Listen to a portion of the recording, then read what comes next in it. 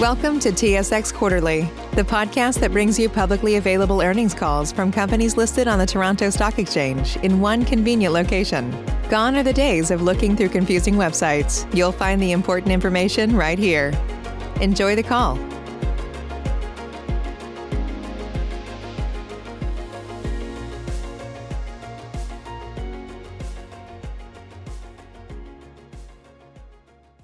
Hello and welcome to the Enbridge Inc. Second Quarter 2020 Financial Results Conference Call. My name is Jonathan and I will be your operator for today's call. At this time, all participants are in a listen-only mode. Following the presentation, we will conduct a question-and-answer session for the investment community. During the question-and-answer session, if you have a question, please press star then 1 on your touch-tone telephone. Please note that this conference is being recorded. I would now like to turn the call over to Jonathan Morgan, Vice President, Investor Relations. Jonathan, you may begin. Thank you. Good morning and welcome to the Enbridge Inc. Second Quarter 2020 Earnings Call. Joining me this morning are Al Monaco, President and Chief Executive Officer, Colin Grunding, Executive Vice President and Chief Financial Officer, Vern Yu, Executive Vice President, Liquids Pipelines, and Bill Yardley, Executive Vice President, Gas Transmission and Midstream. As per usual, this call is webcast, and I encourage those listening on the phone to follow along with the supporting slides. A replay of the call will be available today, and a transcript will be posted on the website shortly thereafter. We'll try to keep the call to roughly 1 hour, and in order to answer as many questions as possible, we'll be limiting questions to one plus a single follow-up as necessary. We'll be prioritizing calls from the investment community, so if you are a member of the media, please direct your questions to our communications team who will be happy to respond. As always, our investor relations team is available for any detailed follow-up questions after the call. On to slide 2, where I'll remind you that we'll be referring to forward-looking information on today's call. By its nature, this information contains forecast assumptions and expectations about future outcomes, which are subject to risks and uncertainties outlined here and discussed more fully in our public disclosure filings. We'll also be referring to non-GAAP measures summarized below. And with that covered, I'll turn it over to Al Monaco. Okay, thanks, Jonathan, and good morning, everybody. Well, it's not much of a secret that the energy space is going through a challenging time. We've all seen that through the recent events. So I'm going to start today with how we're thinking about that and our long-term perspectives on energy infrastructure. We'll then review the usual business update, including perhaps a bit of a deeper dive on crude oil fundamentals that we started last quarter. Colin will take you through the results and full-year outlook, and I'll come back with a mid-year checkpoint on the priorities. So we're all acutely aware of how the energy landscape is changing. The long-term energy transition, for one, opposition to what we do, and a challenging regulatory and permitting environment, to say the least. That's been compounded, of course, by a COVID-induced economic contraction that's severely disrupting energy markets, and that's going to take some time to work through. But the bigger picture backdrop we're not losing sight of is that the fundamentals are intact. The fact is that low-cost, reliable energy underpins the global economic engine, and it's going to be critical to the recovery. The factors leading to future energy demand increases haven't changed either. Population growth, urbanization, and an expanding middle class. There's no serious disagreement from any credible forecast on that. North America's ability to provide low-cost energy should drive an increased share of global energy markets, and that means more infrastructure and modernizing energy systems here. When you look at the challenges we're living through today, through the lens of the undeniable need for more energy, we believe that the value of infrastructure and pipe in the ground will increase. Of course, you're not seeing that reflected today yet, but that's what the fundamentals are telling us. So what does that mean for Enbridge? So we believe we're well positioned to be a winner in this environment. We've got a highly strategic and diversified asset base that moves energy to the best markets, and our scale provides a low-cost advantage to those markets. Our assets are underpinned by strong commercial constructs, and 95% of our customers are investment grade. We've got a world-class project execution capability, completing $30 billion of projects since 2016. It hasn't been straightforward by any means, but we are getting things done. On the balance sheet, we're strong, as are our credit ratings. We sold $8 billion in assets, reduced costs, and simplified the corporate structure. As you can see by the chart, our resilient pipeline utility model has delivered predictable cash flows and strong dividend growth through all cycles, and that's showing up again today. So we believe we'll not only survive these industry challenges, but thrive and win. Now, just to put that assertion to the test, the next slide is going to illustrate the transparency of the near-term growth. Through 2022, we expect average annual DCF per share of 5 to 7% growth. About 1 to 2% comes from embedded revenue growth, optimization, and cost efficiencies. Now, this part of the equation is zero, or what we call minimal capital intensity at Enbridge, which is what we like to see. Another 4.5% to 5% is driven by the $11 billion of projects we have in execution, including completion of Line 3 and the others that you see here on the list. That program should give us $2.5 billion or so in incremental EBITDA. So the combination of these two gives us confidence through 2022. And remember, we don't need any external equity to achieve that. After 2022, the same two buckets will drive growth, but we'll push harder on the embedded growth part of the equation here. So the goal is to try to elevate the 1 to 2% on that part of the equation. On the capital bucket, we have organic opportunities in the hopper, which we've talked to you about before and the teams are working on. So in sum here, we see long-term growth continuing from these two sources. So that's how we think about the big picture today and where Enbridge is at. Now let me shift to the second quarter highlights. We responded to the COVID challenges earlier, adding health and safety measures to make sure people were protected and continued to deliver energy without disruption. In fact, we didn't really miss a beat on that front. We weathered the storm well, but we're monitoring the signposts very carefully to make sure we keep it that way. Results-wise, as you saw, we had a strong quarter. Despite the unprecedented downturn in mainline volumes, our businesses picked up the slack, and credit to our people on the job they did through this quarter. We had good utilization in gas transmission and distribution, and higher rates kicked in on the Texas Eastern system. The rest of the liquids business performed well, which offset some of the mainline volume decline that we're talking about. Good energy services performance this quarter, even though we're living with compressed differentials, our prime storage assets captured good contango gains in Q2. All of this translated to $1.21 in DCF per share, which caps off a pretty strong first half. While there are headwinds in the second half, and Colin will take you through that, we expect to be within the guidance range, and the cost savings we talked about last quarter were enabled in late Q2. So that should help in the second half as well as through 2021. Our balance sheet and liquidity are in good shape. The 2020 funding plan is done now, and we've got ample liquidity through 2021.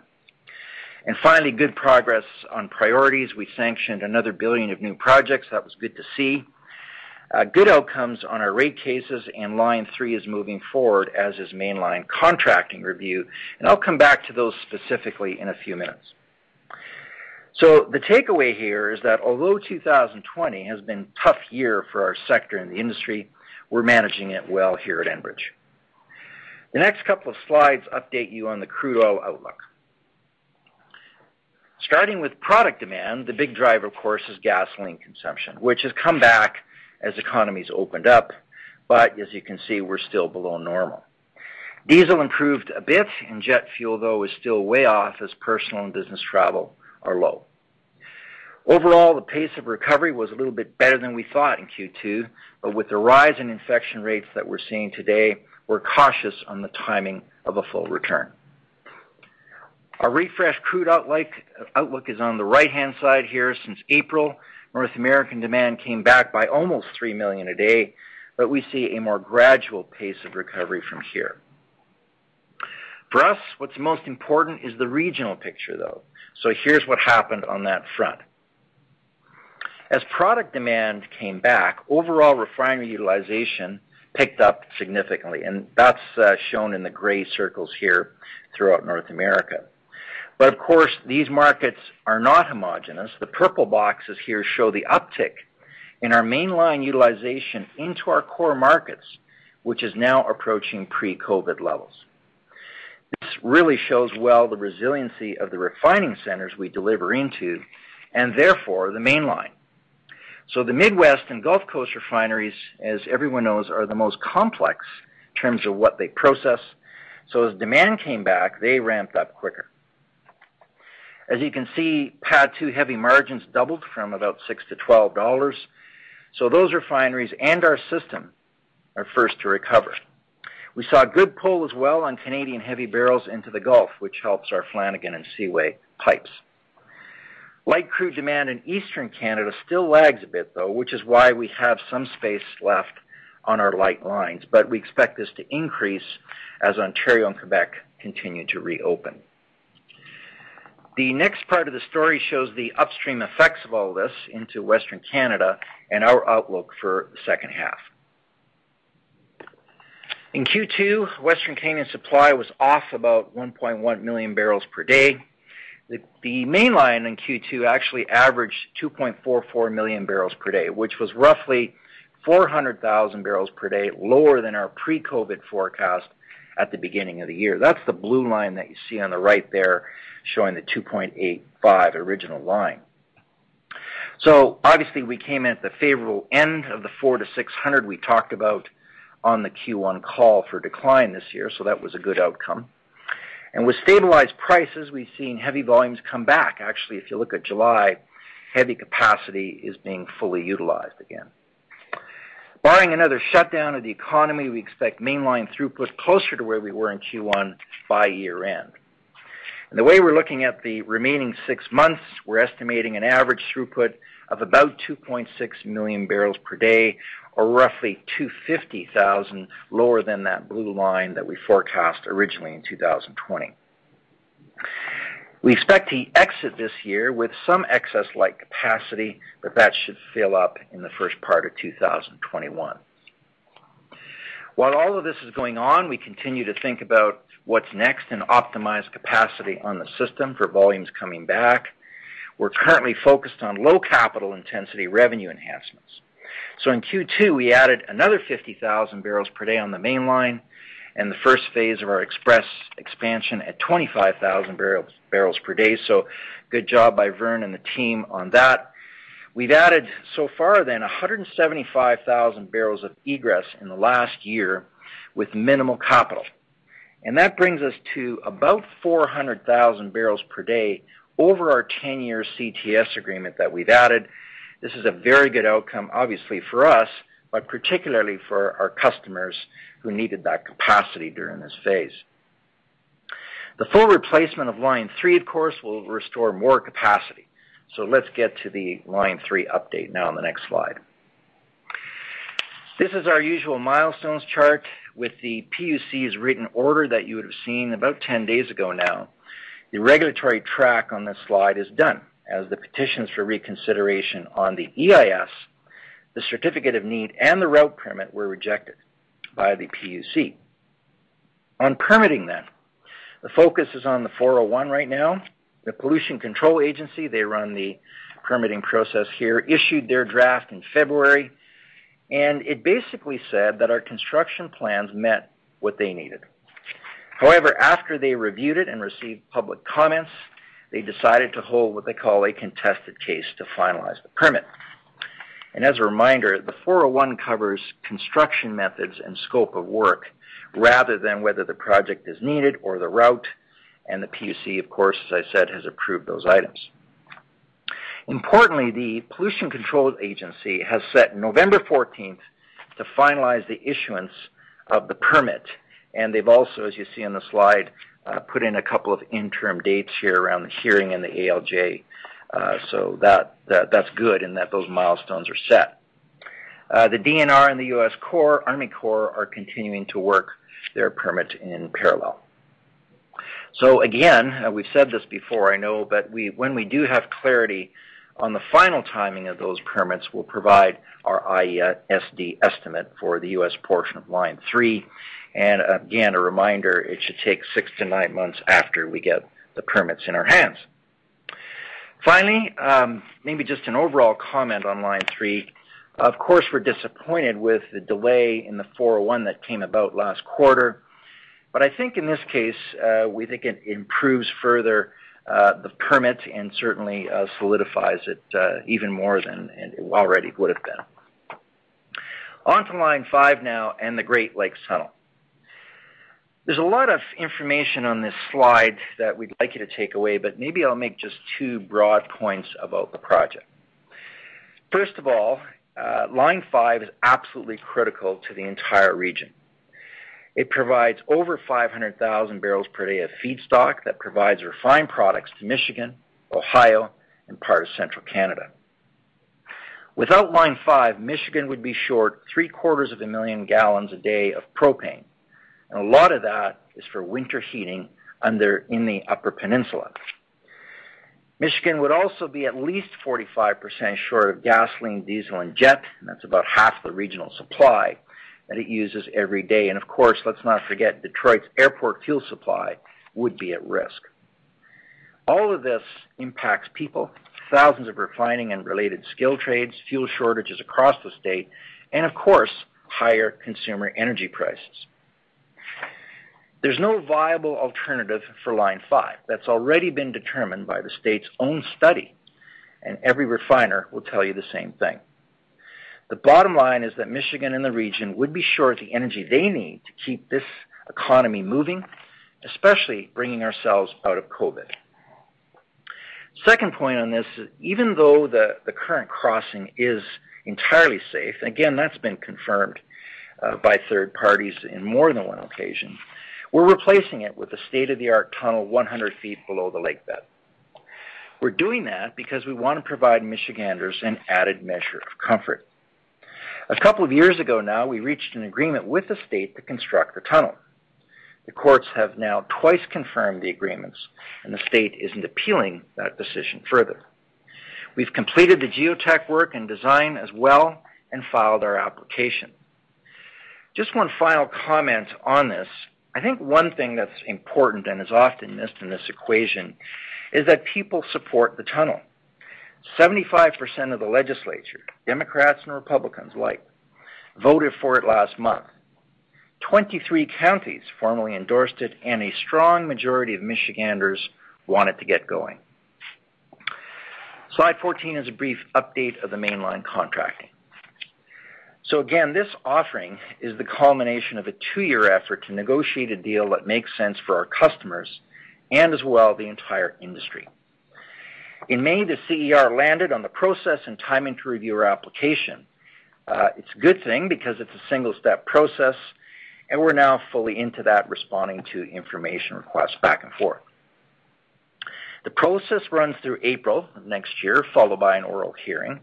And remember, our shippers here support the offering, greater than 70% of our throughput. And the point of that is that they'll be active in the regulatory process. Just to reiterate, the benefits of contracting the main line really revolve around what's good for customers and the entire industry. First and foremost, priority access at predictable, stable, and competitive tolls. That's what they told us they wanted to see. Contracting secures a very much needed source of long-term demand pull for WCSB supply from a highly competitive refinery complex that we just talked about. And that'll be good for the basin, and it supports future upstream investment. Perhaps the most important element of this, and it's often forgotten, is that contracting is going to support higher netbacks for producers and maximize provincial revenues.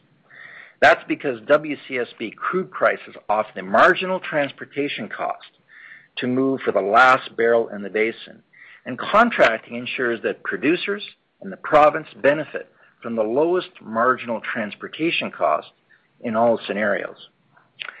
We're expecting a CER decision in 2021, but we'll likely need now to extend interim rates for a period of time, and the CTS prescribes the tolls during that period. So on to gas transmission now. It's been a very busy year on the regulatory front, and we're very pleased with the outcomes there, as are our customers. For us, what this does is assure we earn a reasonable return, particularly as we enhance and modernize the system. By getting 3 proceedings done this year, we've covered off about $12 billion in rate base. We've locked down Texas Eastern in Q1, and we're now done on both Algonquin and the BC system. The combined revenue impact of those 3 is an increase in the order of $150 million annually. We also filed on Alliance, East Tennessee, and Maritimes, and settlement discussions with customers will follow later this year. On to slide 16. Bill and his team have done a good job of getting new projects in place, and execution is ongoing here. And these projects are going to contribute to the $2.5 billion in EBITDA that I mentioned earlier. The $4 billion of system expansions and extensions is going to keep the team busy through 2023. These projects, by the way, have good returns and are underpinned by solid commercial models and high-quality counterparties. So Sable Trail Phase 2 went into service in May, and on the $1 billion T South project, construction is progressing well. And by the way, as a side note on this, Indigenous affiliated companies have won $30 million in business so far on this project. And recall as well, going back to Line 3, there's a very big opportunity for tribes in Minnesota as well. Lastly, we got FERC approval for the Cameron extension, supplying Venture Global's Calcasieu LNG facility, and construction will start on that later this year.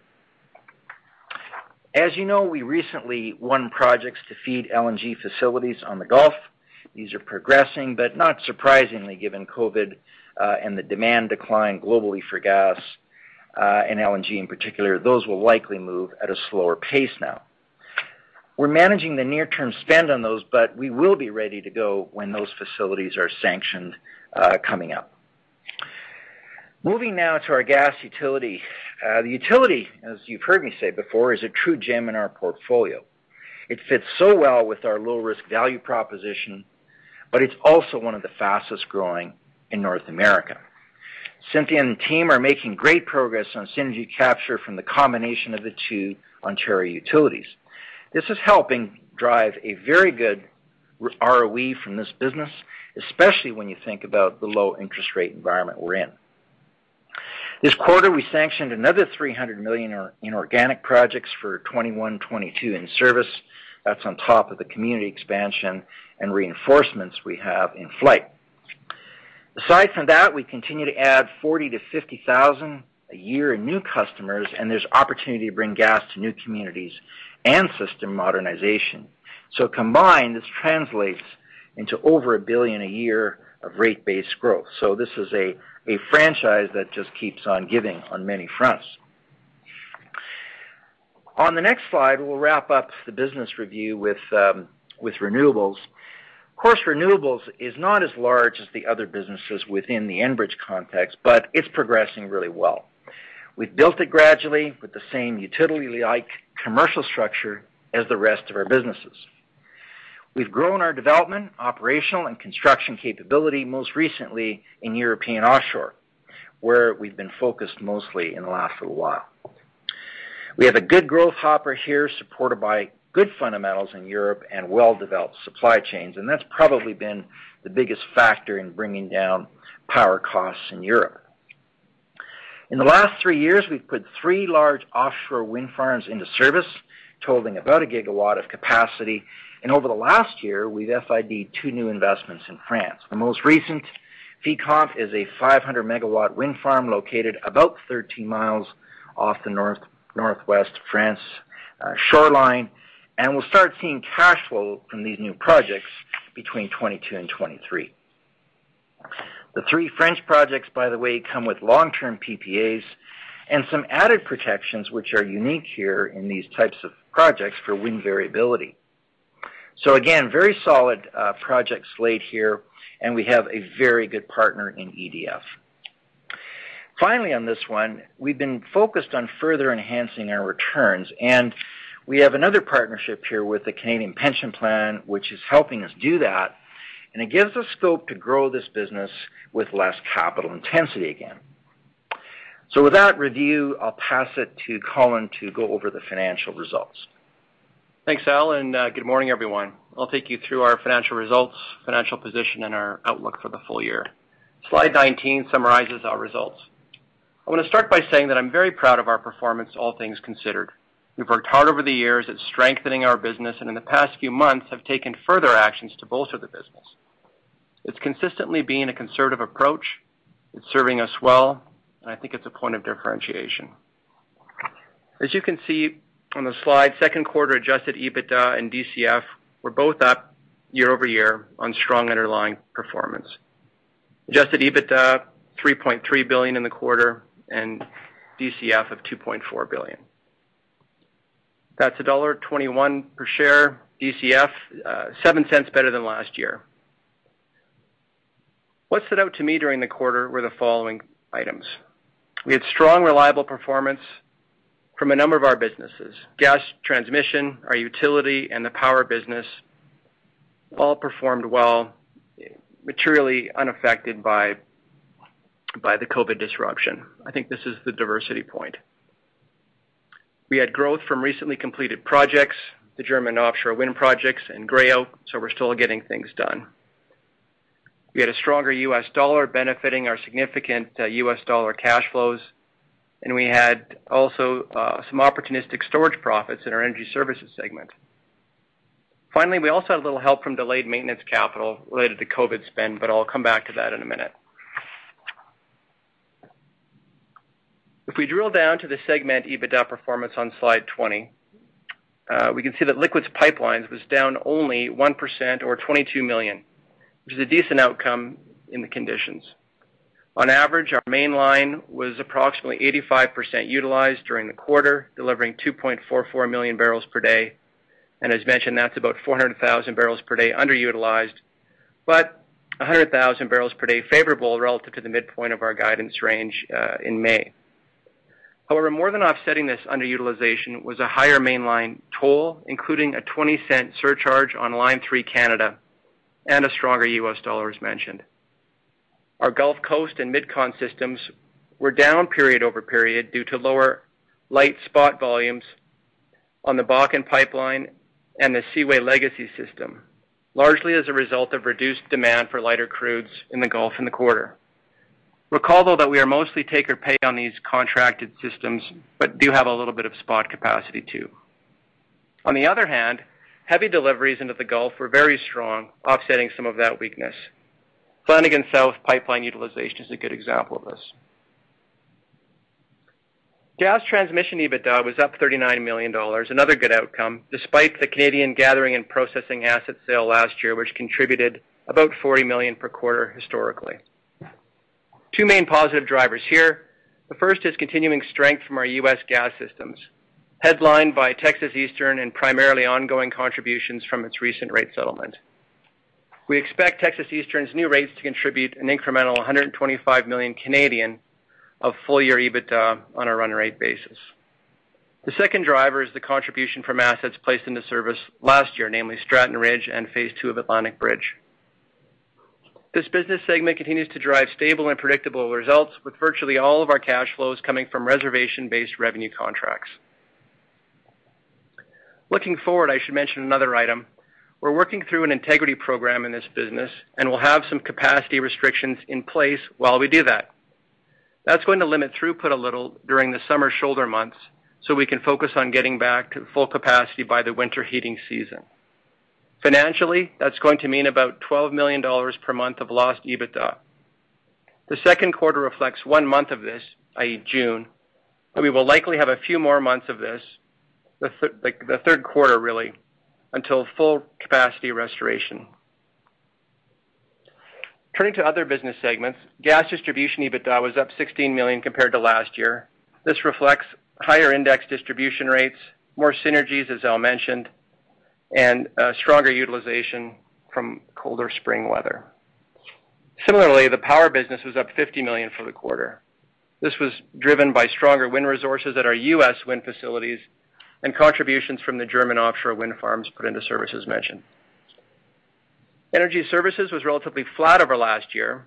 However, both this year and last can be characterized as stronger than usual results for this segment. This year, well-publicized contango spreads in the crude market allowed us to capture profitable storage margins on a small portion of the company's storage fleet, primarily in Cushing. Looking ahead, we've seen differentials tightening, and most of the contango opportunity is now behind us. So second half results are looking much less robust in this segment. Finally, eliminations and other was $23 million favorable to the second quarter of last year. Most of this improvement is from lower costs as we began to realize enterprise-wide cost reductions. About $60 million of targeted cost reductions were realized in the quarter, and we'll realize the balance of the $300 million cited program in the second half. Moving to slide 21 for other components of cash flow performance.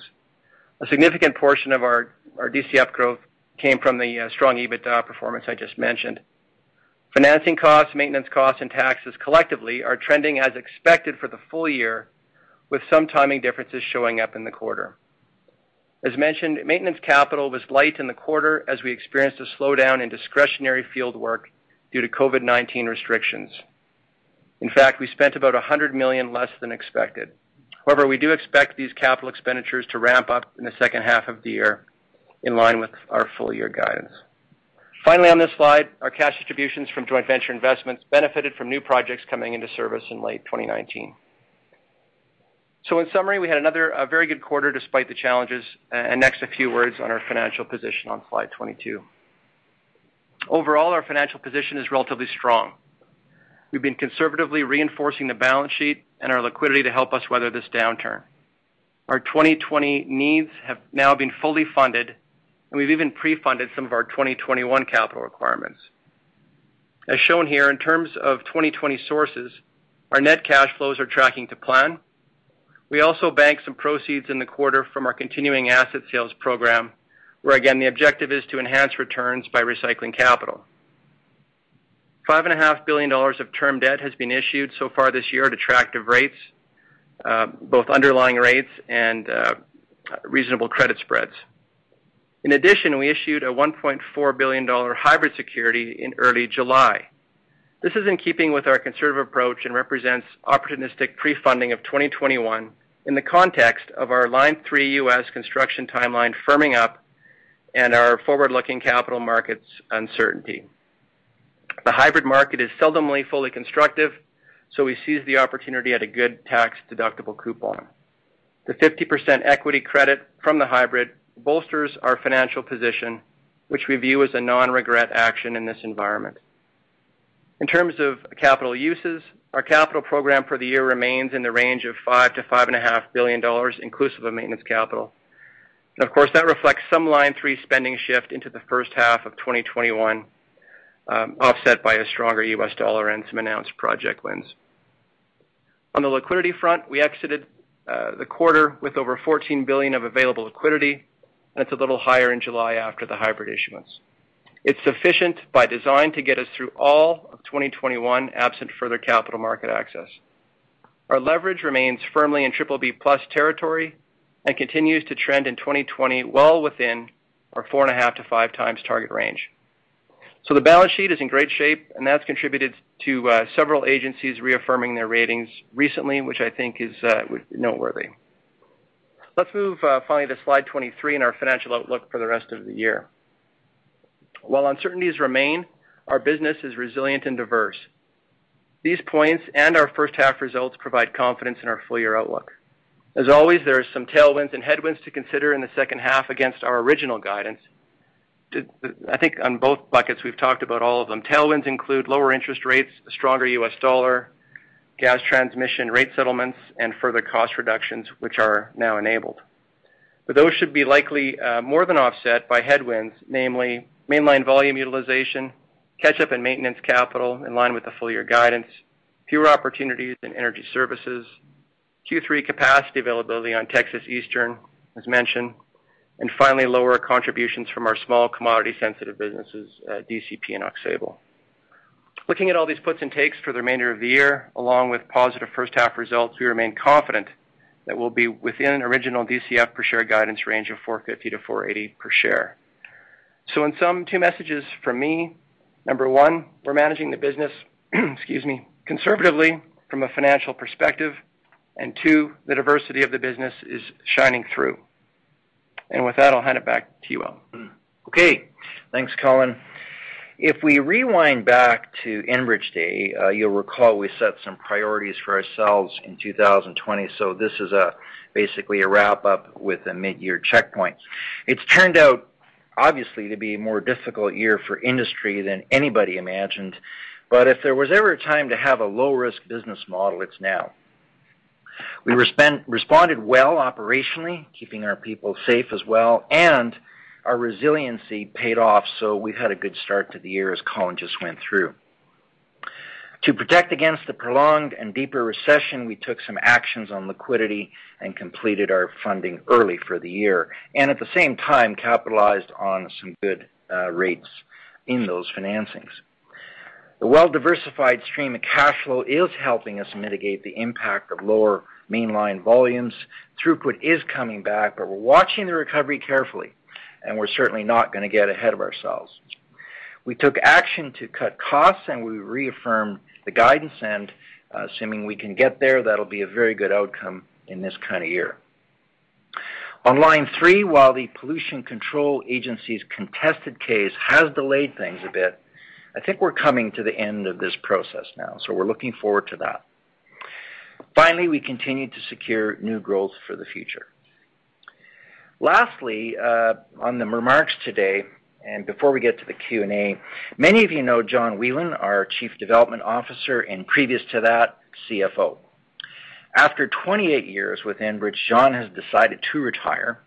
He's been a key leader at Enbridge over many years, bringing his financial expertise and judgment to our growth and our evolution. Someone who's really exemplified our values and approach to the business as a company. John has taken a lot of pride in developing people, and as you know, succession planning is a big focus at Enbridge. Matthew Ackman, who looks after strategy and power, will report to me, as will Alan Capps, leading corporate development and energy services. John has been a friend over this period, and not having him around will be an adjustment for us. But on behalf of Enbridge, and I know many of you on the phone as well, we wish John and his family the very best in the future. And with that, we'll turn it over back to the operator for the Q&A.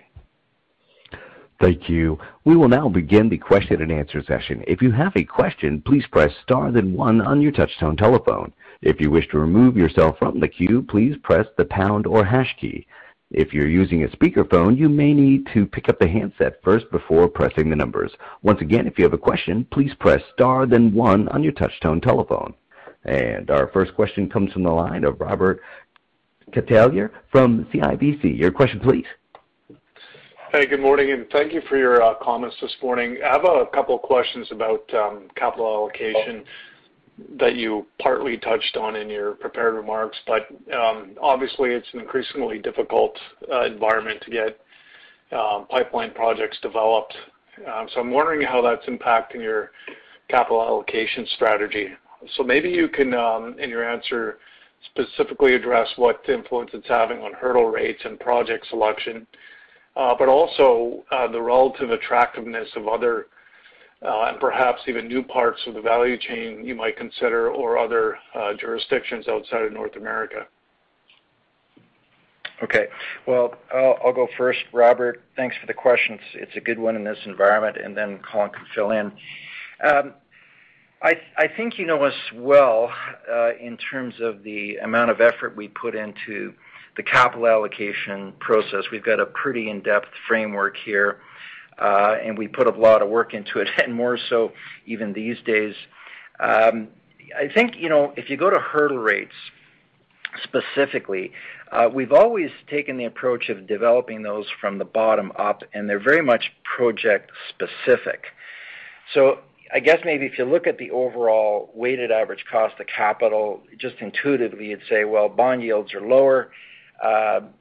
Obviously, betas have been higher that we've seen, so those two factors are at play in either direction. But in terms of what we're seeing out there today and the risks that you're pointing to, what we try to do is reflect each one of the risks around project challenges in the hurdle rate. So the simple way to look at it from the way we approach it is we do the basic hurdle rate based on those things I mentioned, but we essentially take adders, if you want to call them that, based on how we see the variability depending on what risk you're talking about. So, for example, today, if you're entering, a new build, you'd have to say whether or not you think schedule and costs will come in as you predicted. So we do our best to come up with those estimates.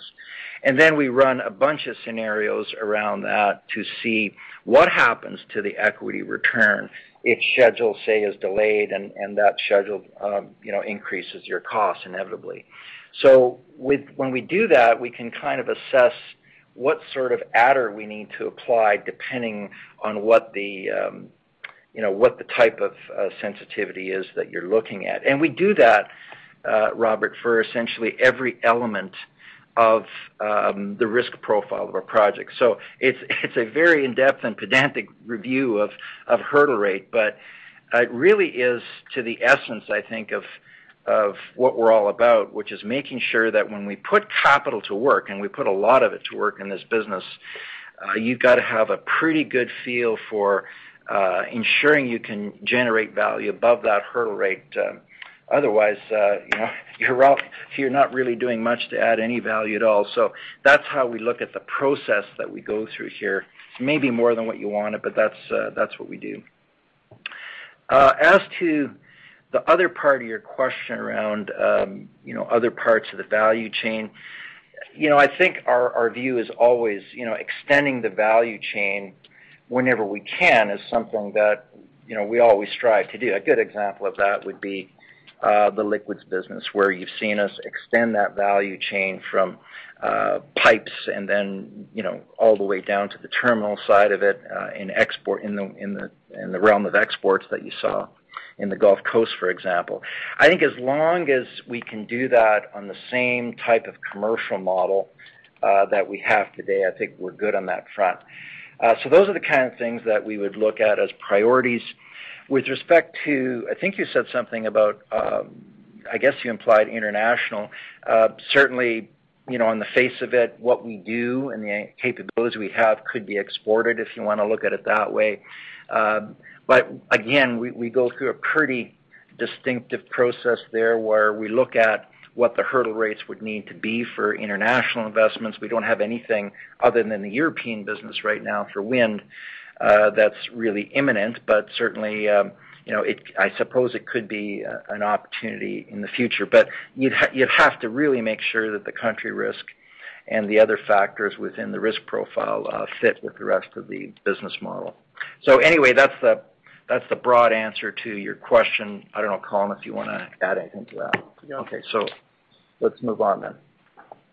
Yeah, that was very helpful. And just the last question related to cost of capital, it doesn't seem to really be limiting your access to capital at all here, but you've seen some ESG trends impacting capital markets with some suppliers deciding not to lend to the fossil fuel-related industries, including oil sands. So despite the fact that you still have some pretty good access to capital, how are you addressing the availability of capital from an ESG point of view? Well, we've done some transactions recently, so maybe, Colin, you can touch base on how debt investors are looking at that. Yeah, hey, Robert, good morning. So I think, obviously, we're very focused on ESG and, want to continue to be a leader in that space. And I think that's well recognized in our outings in the capital market. And, we continue to have access to supply chain, fulsomely, including insurance markets and all that stuff. So, we feel good about that. So maybe on the equity side of things, Robert, which is, I'm not sure if that's where you were going specifically, but, we spent a lot of time on this, and I think you might recall at Enbridge Day, we sort of went through how we stack up to the rest of the group. And there's a lot of good work being done, I think, in our industry generally on this front. We've, at least according to the independent sources, been ahead of the game here. But to loop back to your other question, I mean, obviously ESG and how investors are looking at this comes into the hurdle rate as well. So we're trying to include that as well in our capital allocation and investment review process. So overall, we're seeing the trends. If you look at the numbers, we're pretty good on all of those three markers. So we'll have to see where we go from here and continue to build on that. I think this area is going to develop further over the next little while, and we should be well positioned relative to the rest of the group. Okay, thank you for your very fulsome responses. Okay, Robert, thank you. Thank you. Our next question comes from the line of Jeremy Tonet from J.P. Morgan. Your question, please. Hi, good morning. Hi.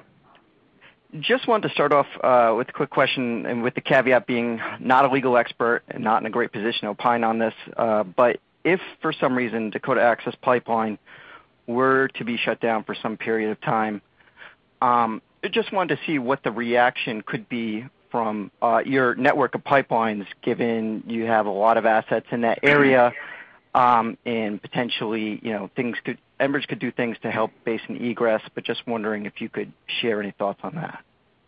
Maybe we'll ask Vern. He's been doing a lot of thinking about that. So, Vern? Good morning. So obviously a shutdown of DAPL would be bad for North Dakota and all the users of that crude oil coming from the Bakken. But as you mentioned, we obviously have a very broad and diverse network of crude oil pipelines. We have a couple of ways to get Bakken crude into our system. So we're doing a lot of work on contingency planning should the courts shut down the DAPL pipeline. I think it's fair for us to say that we think we will be able to provide more egress than we do today, and we should be able to mitigate a good chunk of any lost revenue or EBITDA coming from DAPL. So I think, Jeremy, I think as he's saying, we can mitigate and we should be in generally good shape. Although, on a broader sense, we're obviously, as Vern alluded to, concerned about it. And again, as I said on Round Line 5, for example, it's easy to talk about shutting down systems, but it really does have a detrimental effect, not just to North Dakota in this case, but consumers and the entire region. And so, it's a serious issue that we're watching closely, but at least we're in pretty good position. That's very helpful. Thank you. And then maybe shifting gears a little bit, just wanted to touch on Enbridge's appetite for, I guess, maybe more green investments over time. It seems, hydrogen has been getting more kind of attention. Could be later dated at the state, but given your nat gas pipeline network, imagine you'd be well positioned to capitalize on that. And then as far as offshore wind is concerned, you guys have been very involved in the European side, and the supply chain isn't quite stood up as well on the U.S. side, so maybe your expertise could be an advantage there. Just wondering, overall appetite for green investments, and specifically those two avenues, if you see opportunities there over time. Okay, I'll start off, and then maybe Bill. I'd like Bill to comment too on this, because the reality is that the renewable side of things in terms of power generation really does link up with natural gas, so maybe he can address that part.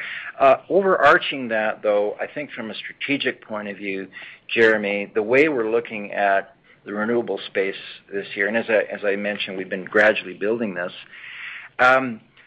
We know the supply profile is going to change globally for energy. It's not going to be a quick transition by any stretch, but slowly, renewables will be, a bigger portion. At the same time, we're going to see conventional fuels growing as well, especially natural gas. So we think it makes sense strategically from the point of view of diversifying our capability to have a portion of the assets in renewables, and as I said, we've built that slowly. You mentioned hydrogen, and it's a good question because it's quite prominent issue today.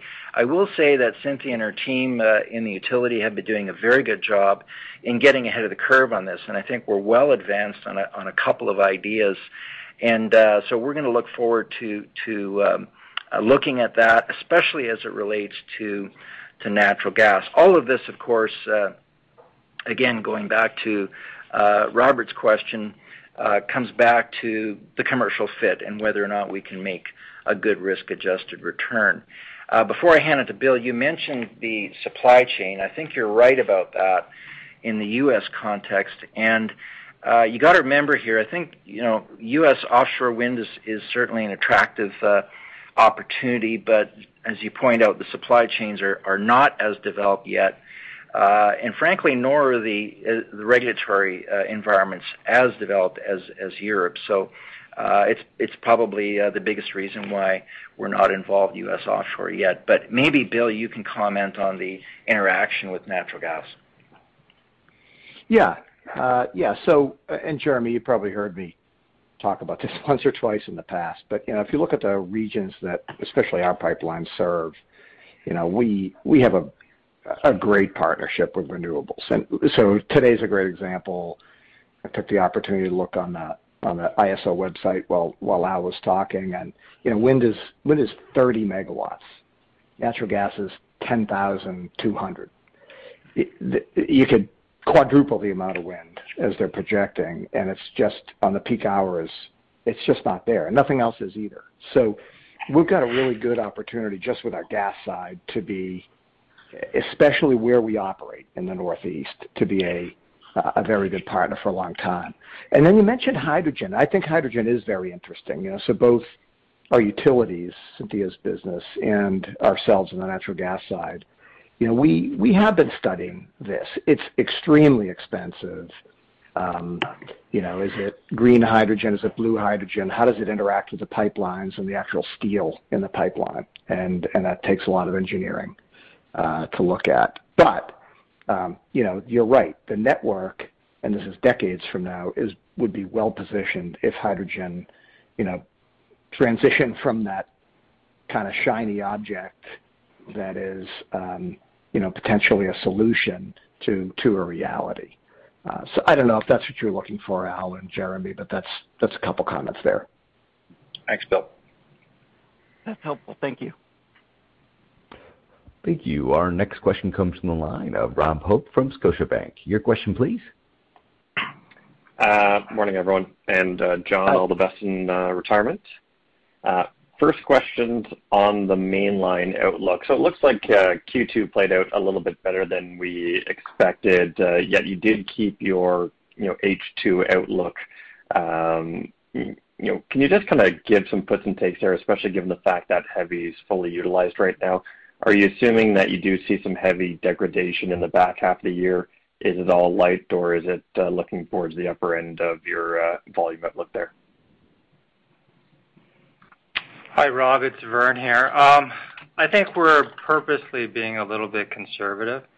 Obviously, the wild card is whether there's a second wave of COVID and we continue to see some more demand destruction on the refined product side of things.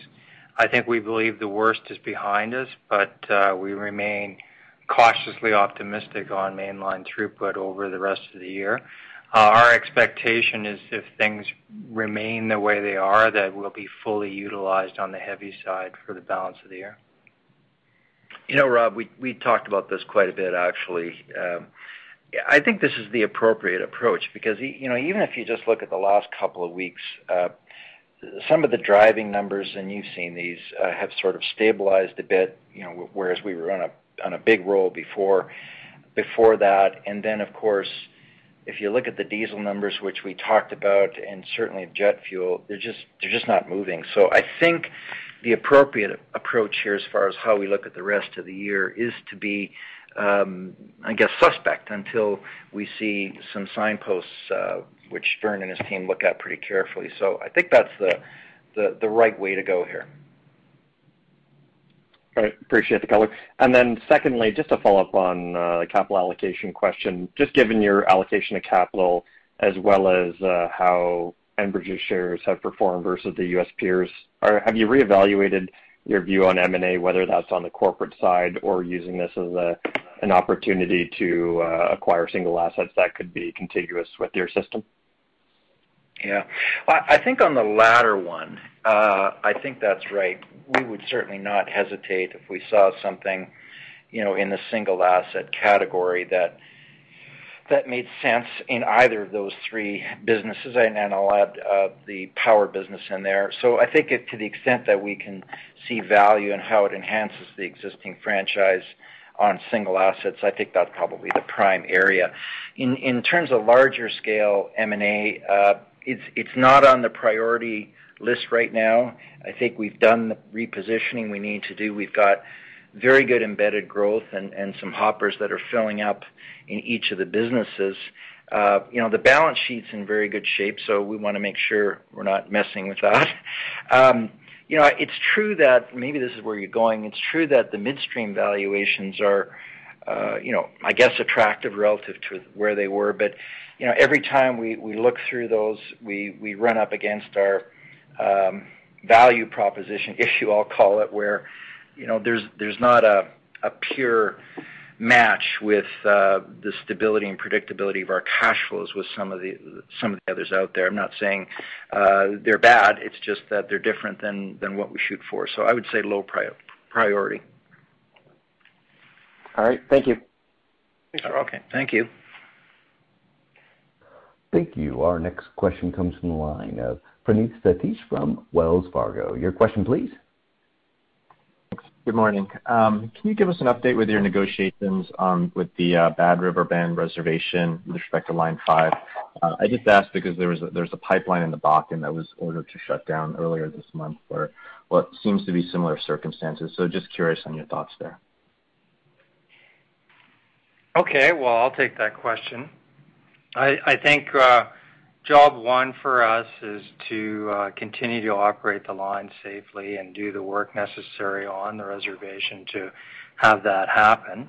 Job two for us is to progress the reroute. I think the tribe has really asked us to move the pipeline off of their lands, and we're in the process of doing that.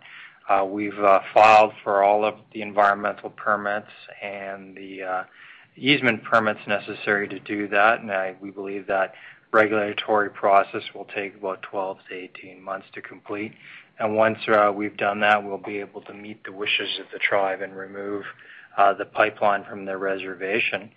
We've been following that Bakken pipeline situation quite closely. I know at first glance it looks like an analogous fact pattern, but when we really dig deeper into it, the fact patterns are in fact quite different, where we have been in constant negotiation with the allottees on our easement, and we have not seen the Bureau of Indian Affairs get involved in our pipeline situation with the Bad River Band. So while at first they may look similar, I think when you really do a deep dive, the fact patterns are quite different. Okay, thanks. And then in your prepared remarks, you mentioned that you'd push harder on the 1 to 2% embedded growth in kind of the 2022 plus timeframe. Can you just elaborate what you mean by that and some of the levers that you potentially have to pull there? Hey, Praneeth, it's Colin. Yeah, great question, and it's something we're actively on. You can see it, probably the simplest example is just our cost pursuit. I'm sure everyone in the industry is doing this as well, but we're all over that. I think that's a positive vector relative to history in this bucket. I think secondly, you've seen us incorporate and push on indexed rates or inflators in our tariffs. That is continuing, and we'll do more of that. Thirdly, and I put in this category, some of the just kind of embedded rate base growth that you see in our utility-esque investments, where I think Al talked about this, where we're going to be asked and will proactively look to ourselves, renew and modernize systems, and that is effectively utility-esque kind of boring growth. But I think those are all factors that play into that kind of plus emphasis on the 1 to 2%. Yeah, maybe the only other example, Praneeth, just to give you a feel for it, we talked about this in terms of, let's use the liquid system. The size and scale of it at whatever it's going to be, I guess, over 3 million barrels per day once Line 3 gets done, that sure gives you a lot to work with. And, if you can add, 50,000 here, 25,000 there of capacity by doing things like adding DRA, for example, then, that's a very low capital intense type of revenue line improvement. So those are the kinds of things. I mean, the team already does this, but for example, can we use technology in a different way to further optimize the system, or how we move volumes through terminals? For example, we have a massive liquids terminal system, and is there a more efficient way to move volumes around those terminals to get revenue quicker? So it's those kinds of things generally, aside from the things that Colin's mentioned. Thanks, Praneeth. Thank you. Our next question comes in the line of Robert Kwan from RBC Capital Markets. Your question, please. Good morning. For Line 5's East Leg and DAPL, can you talk about what's embedded in guidance in terms of downtime or potential downtime, and are you able to provide EBITDA or cash flow sensitivity for potential downtime, say, on a monthly basis, inclusive of any offsets such as Bakken volumes coming off of DAPL but flowing onto your wholly owned systems up to Cromer and or Clearbrook? Hi, Robert. It's Vern. Maybe I'll start with Line 5. Obviously, the West Leg is running right now. The Strait Crossing is a dual pipeline network where, for a period of time, one leg can service our requirements downstream of the Straits. We expect to have the East Leg up and running, hopefully, within the next few weeks. We've obviously been working with our federal regulator to demonstrate that the pipeline is fit for service, and the regulator is working through that right now. So once that's complete, we'll make an application to the court to have the temporary restraining order amended to allow for the startup of the East Leg, which will then provide redundancy on Line 5. So I don't think there's any real magic there from an EBITDA perspective. On DAPL, prior with the downturn in Bakken volumes, we do have some space on our legacy North Dakota line that runs into Clearbrook, and we also have some space on our Bakken expansion project that runs up from the Bakken back into Canada at Cromer.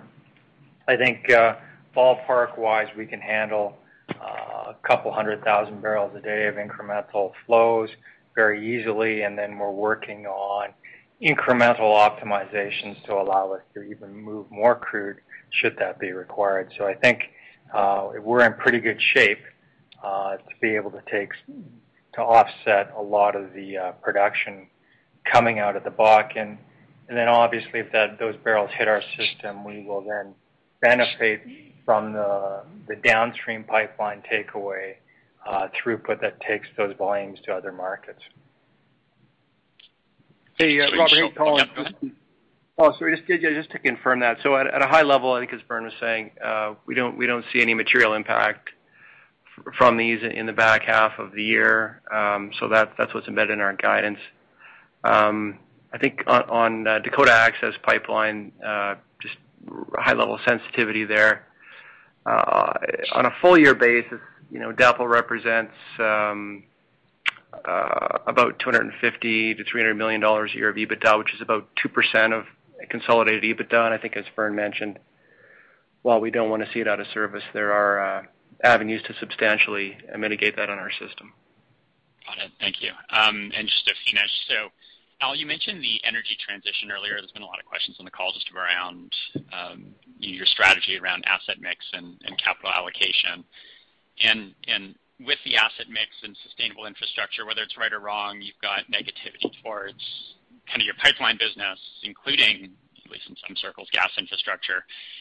So, with that, what are your thoughts on harvesting free cash flow from the pipeline business and accepting less attractive returns in renewable energy? Or do you just take the view that your assets are what they are, you do the best you can with sustainability, benchmarking against your peers, and just continue your discipline of investing capital at the highest risk-adjusted returns regardless of where those opportunities are? Yeah, I think it's the latter.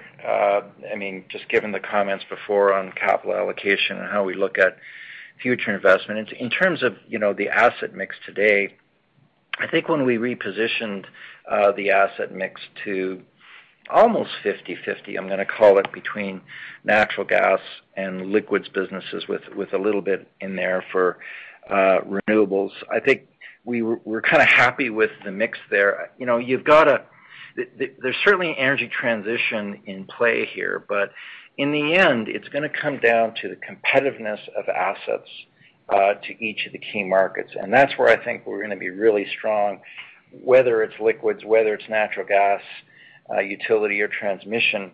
And the reason I'm saying that is because in the end, it's going to come down to the fundamentals. And if you can be the most competitive system into each one of these markets, the transition's happening, but it's certainly not going to happen over a short period of time. So we think we're pretty solid on each of the businesses for decades to come. If we do see something where we can, I think you called it harvest or sell, then we would look at that. But at this point, we're pretty happy with the asset base. We've kind of done the monetizations and sales that we thought were most important. So that's how we're looking at this at a high level. But if I haven't gotten to the crux of what you're getting at, let me know. No, that's great. Thank you very much. Okay, thank you. Thank you. Our next question comes from the line of Shneur Gershuni from UBS. Your question, please. Hi, good morning, everyone. Happy to hear that everyone is safe and well. Maybe to start off, a broad CapEx type of question. Line 3 is kind of delayed at this point right now. At the same time, you've announced a couple new projects that you've secured. How does CapEx shift around in terms of, the delay and as well as the announcements? Does CapEx potentially come down a little bit this year? Does it go up next year? How should we think about the total CapEx number as we think about 2020 and 21? And with respect to the new projects that were added to the backlog, can you confirm that they're utility-type projects that are tantamount to a rate-based type of expansion opportunity, and is that the priority going forward? Yeah, hey, Shneur, it's Colin. Good question. So I think on Line 3, I alluded to this in my remarks. So we've got approximately Canadian $2 billion left to spend on Line 3 US here, and we've earmarked approximately $1.5 billion of that to next year. We've just moved it. So as I noted, this year's CapEx is lower than guided in December of 2019. So we'll have a little more next year, but overall the CapEx budget is declining as we go forward here, which should help us generate free cash flow. And you're right. I think marrying your question maybe with Robert's at the beginning, our capital allocation framework and adders, risk premia are indeed channeling us towards lower beta projects, if you like. The in-corridor expansions, extensions, modernizations, executable projects. So indeed, and if you need a list of them, they're basically outlined in that $11 billion secured project listing that we've been carrying. On that $1 billion, Shneur, $300 million of that, let's call it conventional utility capital. It's basically reinforcements, and so that is very much right down the middle of the fairway. The other part is the renewable project that we sanctioned offshore France.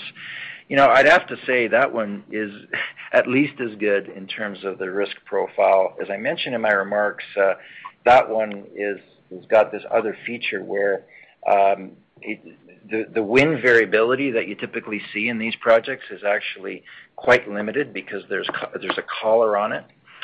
And then in terms of the size of it, remember that project will be project financed in terms of how it's funded.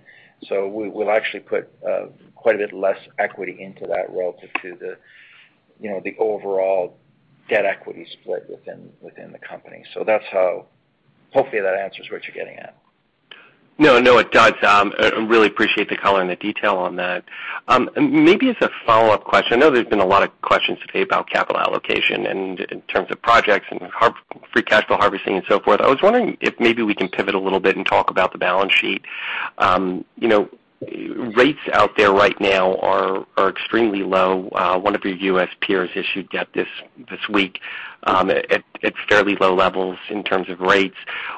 You've pre-funded, or you've funded 20. You've started pre-funding 21. What are the thoughts around extending the maturity profile as you're in the market right now to sort of take advantage of and capitalize on the current rate environment? Yeah, sure. Hey, it's Colin. Thanks for that question. So indeed, rates are low and attractive, and indeed we've been capitalizing on that trend ourselves. Anytime you can issue 10-year debt in the mid-2 range is probably a non-regret move on a tax-deductible basis. So we've observed this. We're participating in it. And we have been extending our maturity through this process as well. So I think our average maturity is about 17 years now. So we're happy with that. It matches our long-lived asset base. So it's a good point. I agree with it. All right, perfect. Well, thank you very much, guys. Really appreciate all the color today, and have a safe day. Okay. Thanks, Shneur. Thank you. Thank you. Our next question comes from the line of Linda Ezergailis from TD Securities. Your question, please. Good morning. Looking at your long-term growth beyond 2022, it's great to see you reaffirming the 5 to 7% DCF per share growth and providing some visibility on enhancing the 1 to 2% base optimization beyond 2022. Can you help me understand what the possibilities are in terms of magnitude?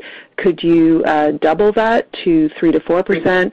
And implicitly, should we assume that maybe that's being done to maintain that 5 to 7% growth rate prospectively, suggesting that the secured growth contribution to growth might decelerate a little bit?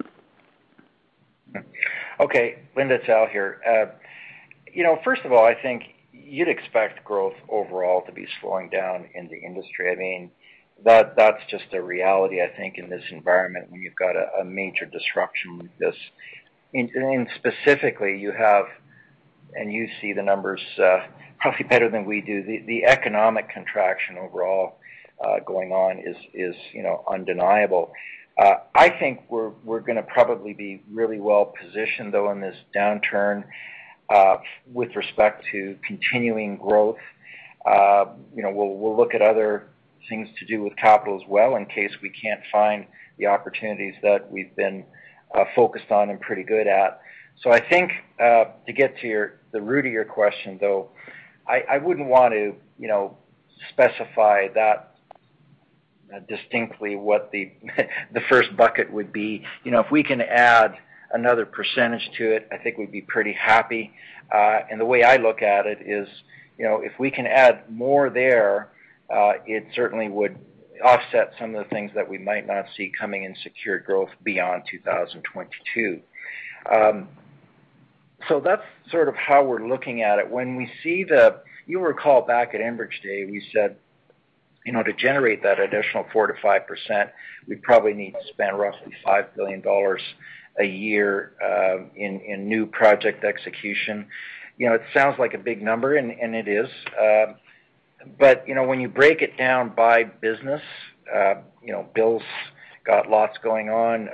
I mentioned over $1 billion just in GDS, the utility.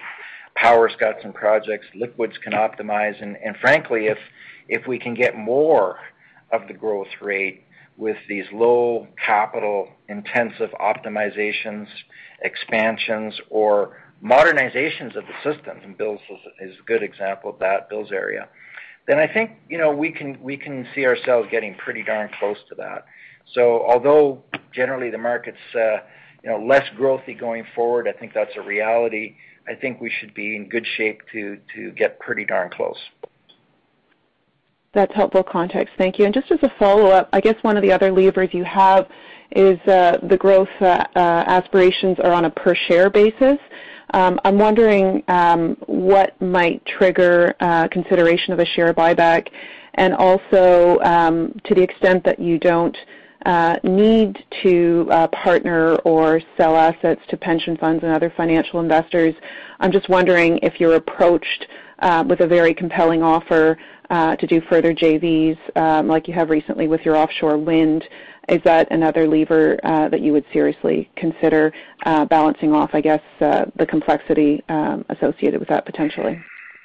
Yeah, it's a good observation, and the short answer is yes, because I think we've got some great franchises, and they're certainly core to us, so we wouldn't want to see them necessarily just be sold off. But if somebody's presenting compelling value and you've got some good reinvestment opportunities, then we'd have to look at that. We have big businesses, so it would obviously be constrained to pieces in JV, so that's probably what you're getting at. I guess linked to that, which was the other part of your question, had to do with buybacks. We're going to look at that pretty carefully. I think we've said before, we will make sure that that's part of our capital allocation review. And I would say, Linda, at this price, it's a pretty obvious source of growth if you want to look at that on a per share basis like you were mentioning. Other considerations, though, aside from the fact that the assets that we have are core to our growth and they've got a lot of embedded growth in them, we already return a boatload of capital through the dividend. I think Colin will correct me, it's probably in the $6.5 billion range annually. The other thing too, Linda, is we tend to look at these on a full cycle basis. So whereas, yes, we can make something accretive by buying back shares, we tend to compare that to not just short-term accretion, but what are we going to get out of the buyback in the longer term? And so we look at what else we could do with that if we had growth opportunities. So I think really this comes down for us to more of a timing thing. We'll certainly look at buybacks, especially at this price, once we get Line 3 in. I think until that, we are still in pretty heavy capital investment mode here. So I think that's how to look at it in general terms. That's helpful. Thank you. Okay. Thank you. Our next question comes from the line of Patrick Kenny from National Bank Financial. Your question, please. Yeah, good morning, guys. Just on the mainline contracting, I know it's still early days, but given the value of pipe in the ground, as you mentioned, Al, and the mounting challenges in getting new pipe capacity built, are you starting to see additional commercial support come in from shippers? It looks like that 70% support number hasn't changed yet, but if competing projects continue to be challenged, to say the least, could that not alone bring in further support for your mainline offering over the coming quarters? Or do you think you're at the point where you would need to refine the terms in order to achieve a level of support well above 70%? I'll make a quick comment, then I'll turn it to Vern. On your point about, additional support, I think at this phase of where we're at, having filed the application, I wouldn't see necessarily somebody coming out and saying, oh, well, we changed our mind. I think while we're in this application process, we're probably not going to see much change in that, and the focus would be on making sure that everybody is still with us. So, I wouldn't have expected anybody to be added to the list at this point, but I don't know, Vern, if you want to expand a bit on his question. Okay, I think you've hit most of it, Al. I think the only nuance I would make is that we continue to talk to the producing community here in Calgary, who are the primary opponents to mainline contracting.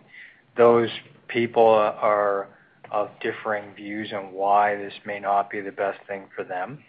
Some just don't like the toll. They just believe it's too high. Others are waiting to see how the competing pipelines play out.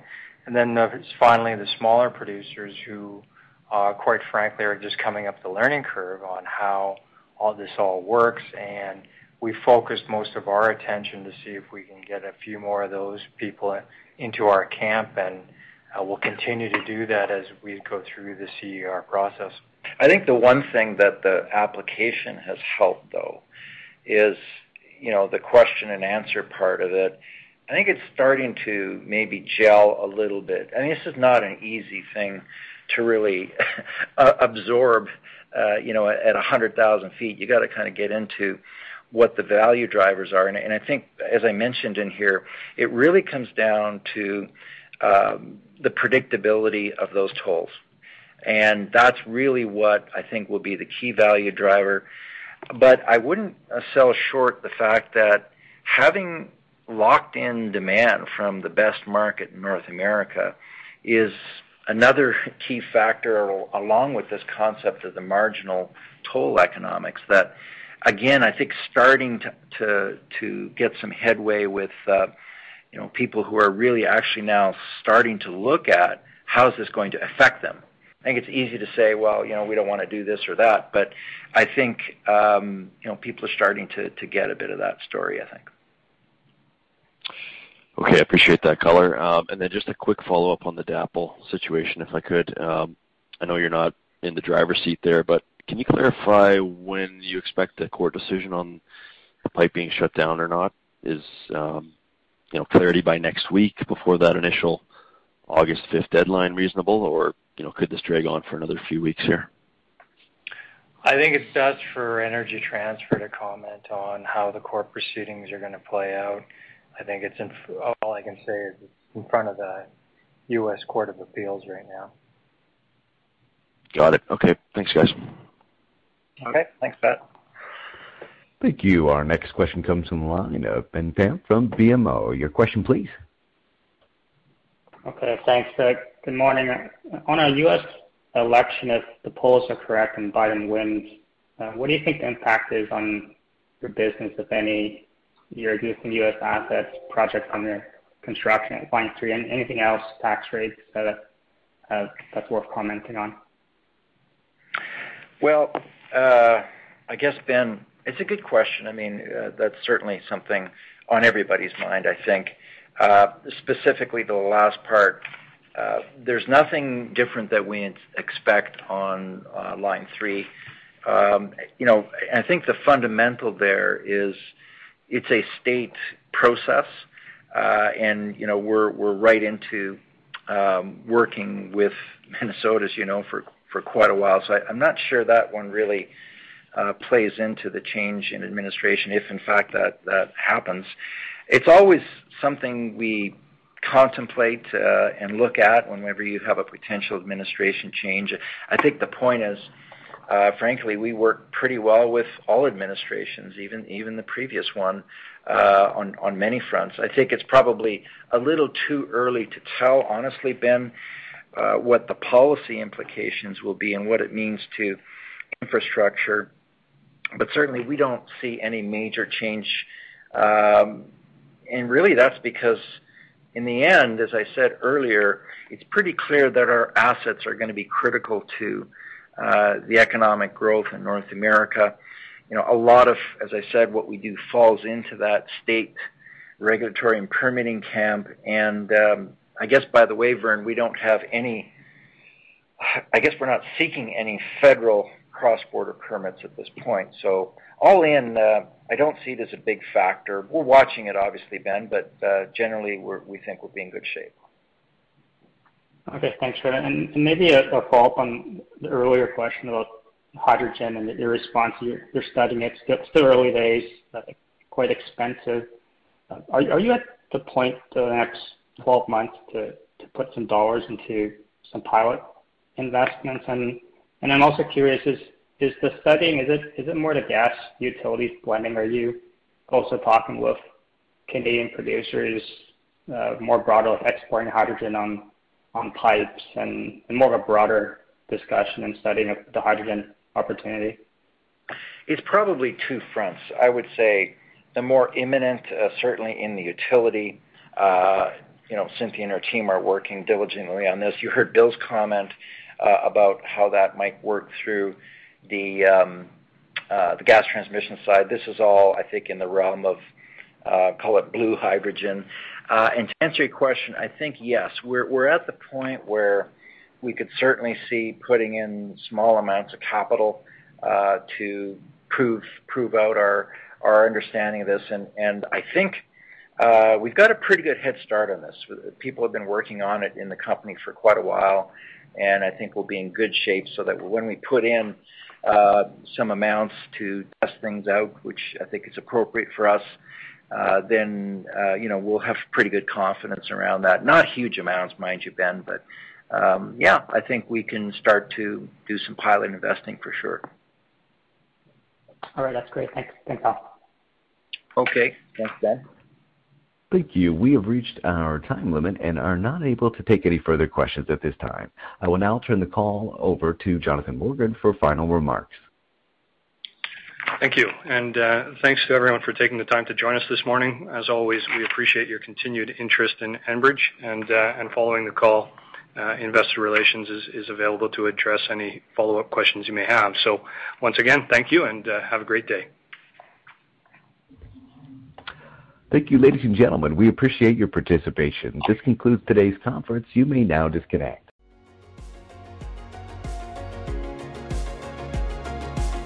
Thank you for listening to TSX Quarterly. If you enjoyed the cast, remember to leave a good rating. And remember, for any additional inquiries, please consult the company's investor relations section on their website. See you next time.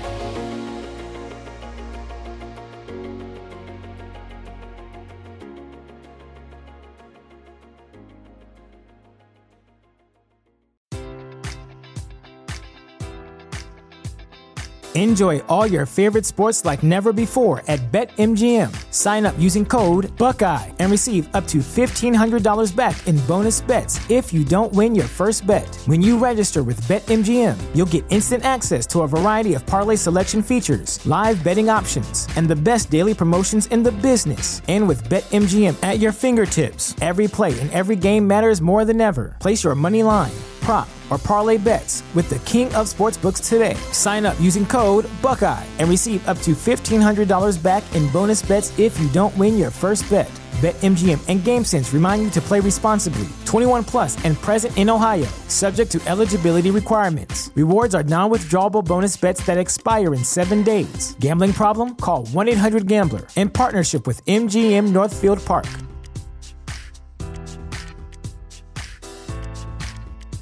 Sick of being upsold at gyms?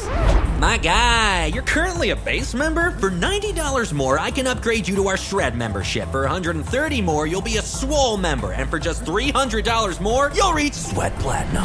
At Planet Fitness, you'll get energy without the upsell. Never pushy, always free fitness training and equipment for every workout. It's fitness that fits your budget. Join Planet Fitness for just $1 down and $10 a month. Cancel anytime. Deal ends Friday, May 10th. See Home Club for details.